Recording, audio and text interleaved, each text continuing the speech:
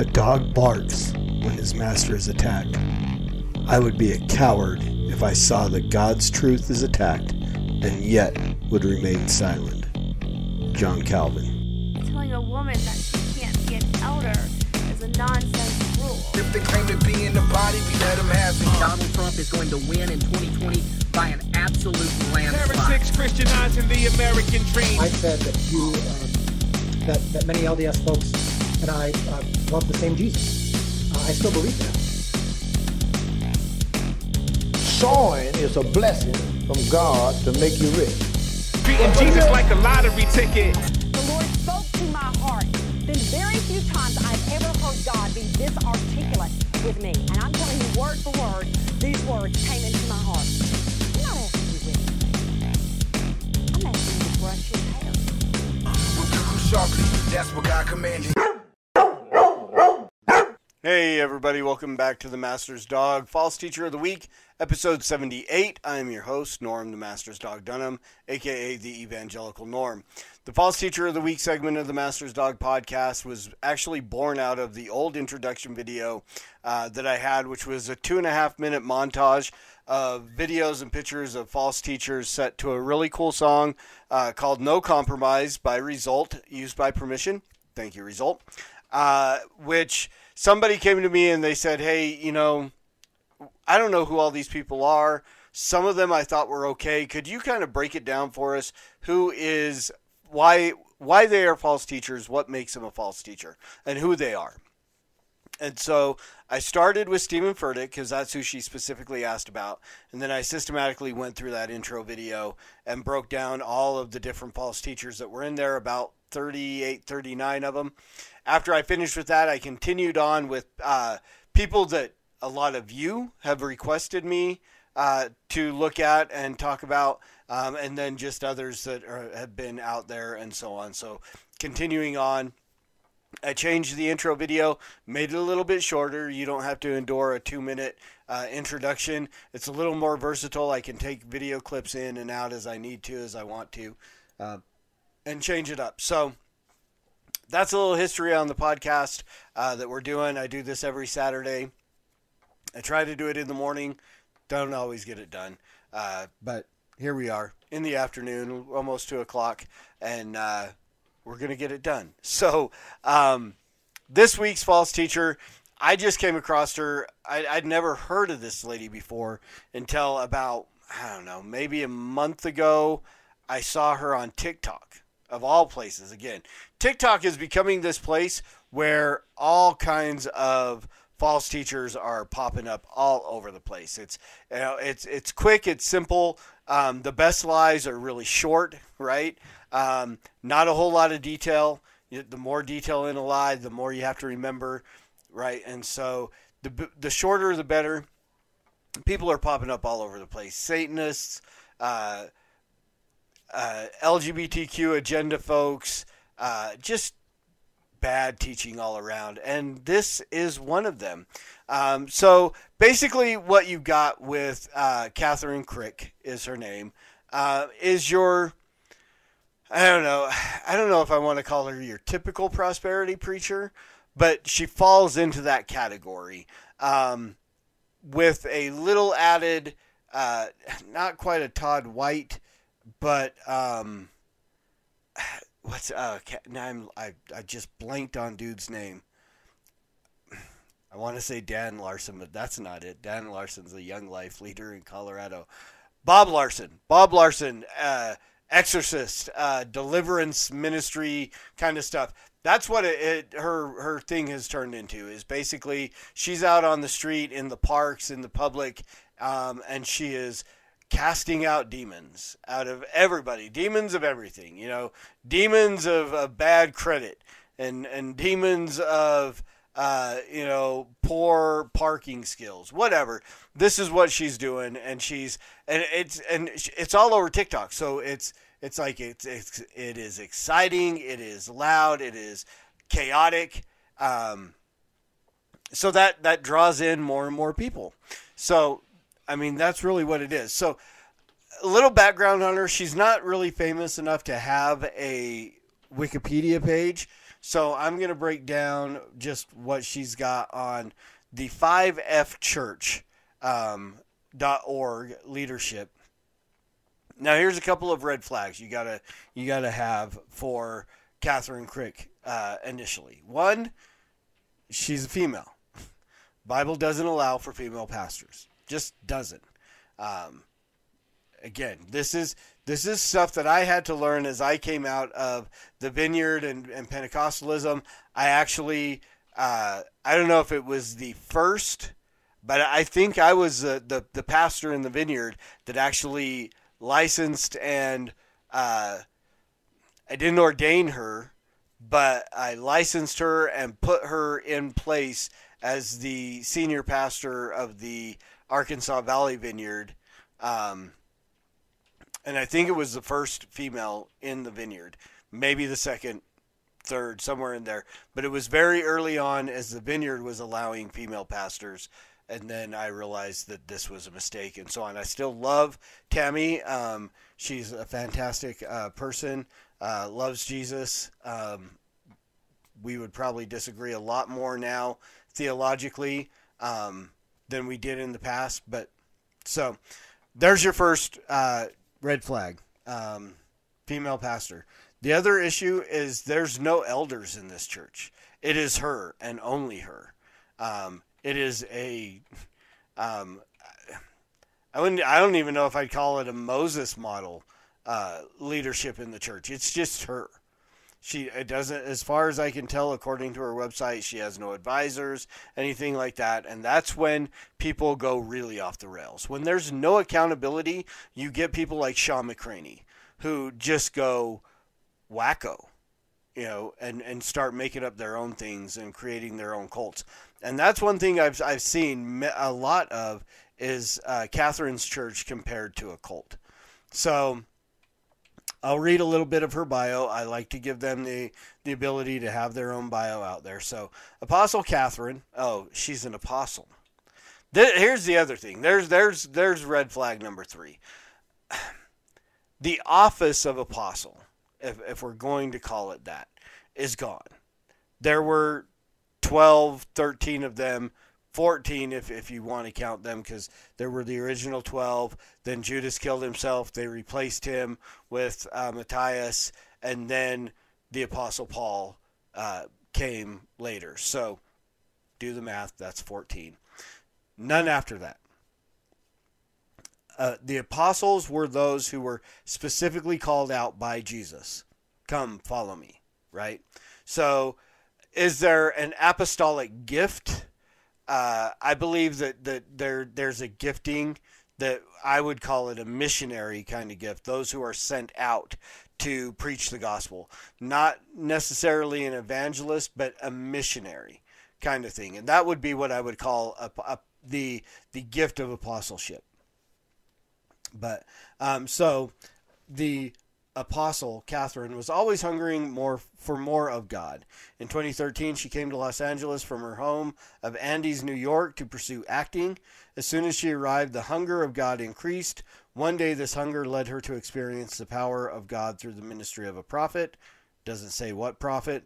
Opening her eyes to the fact that God does miracles today. Okay, yeah, God does miracles today. And again, this is the only place where I really agree with Mark Driscoll, but there's a reason why they're called miracles and not Wednesday. They don't happen as frequently as you would appear to see them happen in these hyper-Pentecostal churches. So this encounter led her to fully surrender to God, and she was changed forever, set on fire. Her heart burned for people to experience the power of God here in America. She would pray, quote, God, may all of your people receive true anointing and experience prophetic ministry like I have, so they can be set on fire. Apostle Catherine was pursuing a career as a Christian singer-songwriter at the time. 9 months after encountering God's power, she attended a conference where God used a prophet to say, quote, I have called you to be an apostle of Jesus Christ. You are called to reach the nations, unquote. So again, this prophet called her to be an apostle. Jesus didn't call her to be an apostle. She's not an apostle. Upon hearing that word, she felt like Moses, unqualified, unable to speak, and unable to picture herself ministry. But she had faith that God would equip her. She obeyed God's call and put her music career aside. With the leading of the Holy Spirit, she launched a ministry in Los Angeles, beginning with church services on a mountain in Mulholland Drive. God led her to launch Fivefold Church with the mandate of bringing revival to America through the Fivefold Ministries. Apostle Catherine is the lead pastor of the Fivefold Church, where miracles happen, people are healed, delivered, and transformed as the prophetic anointing flows powerfully. Apostle Catherine is passionate about seeing people receive the power of God through the prophetic and apostolic ministry of Jesus, to see people set free, full of zeal, and transformed into mature vessels of God. Note, there's one thing missing out of all of this. One thing that is not mentioned or anything throughout this entire thing, and that's repentance. Okay? It's not through deliverance, it's not through healing, it's not through any of these things that people are saved. It's not through anointing. None of those things is what causes people to be saved. It is repentance and faith in Christ. And you're not going out and activating people's faith. You're not going out distributing the anointing, any of this stuff, none of it. But what you're getting is your typical, as you see in some of the pictures, your typical Pentecostal fare of, being slain in the Spirit, people weeping, and I'm not saying that weeping or these things are not something that can happen in a church service. We should be affected by the preaching of the gospel. I hear the gospel of Christ. I hear about the crucifixion of Christ. I get weepy sometimes. I think we should get weepy all the time. This should be something that affects us completely. Carmen, Carmen, the original Christian rapper. I don't know. But in one of his songs, he said something, I can't remember exactly, but the fact that the Christ crucifixion doesn't affect us emotionally is an issue, is a problem. And I kind of agree, but there are a lot of things that should affect us emotionally that don't always. The question that I was asked out of the abortion mill a couple weeks ago, how do you keep from crying? Why aren't I crying more? I do every other week, I do a podcast about people who are murdered because of their faith, or martyred, or imprisoned, or any of these things because of their faith in Christ. And I don't always cry. I've caught myself doing it I shouldn't say caught myself, because I'm not trying to stop it. When the emotion comes, the emotion comes. But, having a face to the name of the person, a lot of the stories are impersonal. This person, you don't know who they are. But the last couple of episodes I've done, there's pictures of those specific people who were murdered for their faith, and it's affects me more. So again, but this is all, there's a lot of emotionalism and stuff like that, as you can see going on here. And then, of course, there's a lot of deliverance going on. That seems to be what has become her niche, is deliverance. It's the Bob Larson, putting the Bible on their head. They're puking out demons and, spitting up demons and all this stuff. I've gone through it. I've watched it. I've seen it. I've participated in it, and I'm not at the point now where I'm buying any of it. Do demons exist? Absolutely. Can they be cast out when needed? Absolutely. Does it happen on a daily basis in parks in LA with this lady? I don't think so. I think a lot of this is theatrics. A lot of this is, again, emotionalism and just bad teaching. I've listened to videos. I've listened to a lot of her TikTok, stuff like that. I have not yet once heard her call anybody to repentance and faith in Christ. Here's a typical little bit of what she preaches when she's out there on the street. Maybe. Why do my...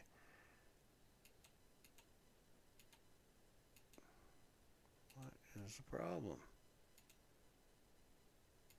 In this revival, God is restoring the fivefold ministry to the body of Christ. He's restoring the Acts church. When we read the book of Acts, all of the mighty miracles that are happening, we have to do what the Acts church did to see the results of the Acts church. So that's really what it is. We're just looking at the book of Acts because God's word is true. He doesn't change. His way of doing church does not change. His way of equipping his people does not change. His way of... So why are you pastoring? If his way of doing church doesn't change, there are no female pastors in the early church. We see no evidence of that. So if it doesn't change, why are you, what was the early church, what did they do? They went from house to house, they broke bread together, they learned from the apostles' teachings, and so on. I mean, it doesn't say everywhere where demons were being cast out of people in the park. It doesn't say that people were being healed all the time. I mean, none of this. Even Jesus, when he went into his own hometown, didn't do a whole lot of miracles, didn't heal everybody that he touched, right? And so, which is a video of a guy that I watched recently that I'll be talking about sometime in the near future. But yeah, so if it never changes, why are you changing it? Releasing anointing does not change. It has never changed. And when we try to change, then we miss out on God. Then we're rejecting God when we go against his word. Even when we go against his word about how to do church, that doesn't seem like evil. But technically, we're going against God's word. So what we're doing is really returning to his word in the book of Acts. The fivefold ministry. We find apostles, prophets, evangelists, pastors, and teachers. We see them operating. We see them by name. Okay. And again, the fivefold minute, the apostles and so on, they're gone. They did what they were called here to do. They provided us with the word, and now they've passed. And now we do have pastors and evangelists and so on. But again, I mean, if you're going to maintain on this attitude of the church doesn't change or any of that, then you shouldn't be pastoring. You shouldn't be out there doing this.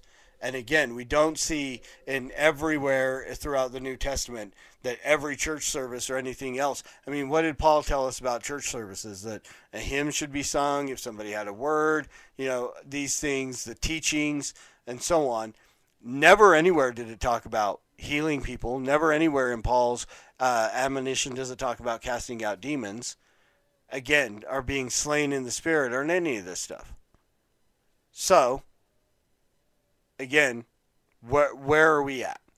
So, again, that's Catherine Crick. Sorry, guys, I just got a little distracted. Sounds coming from outside.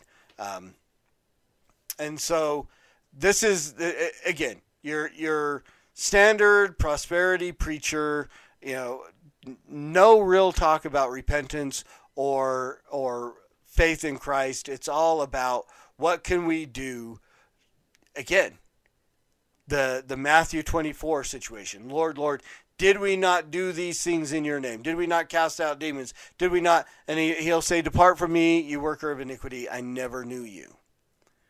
Again, your salvation, your following after Christ is not based off of how many demons you're casting out, how many legs you are lengthening, any of that. It is, are you preaching the gospel of Christ? Are you calling people to repentance and faith in Christ?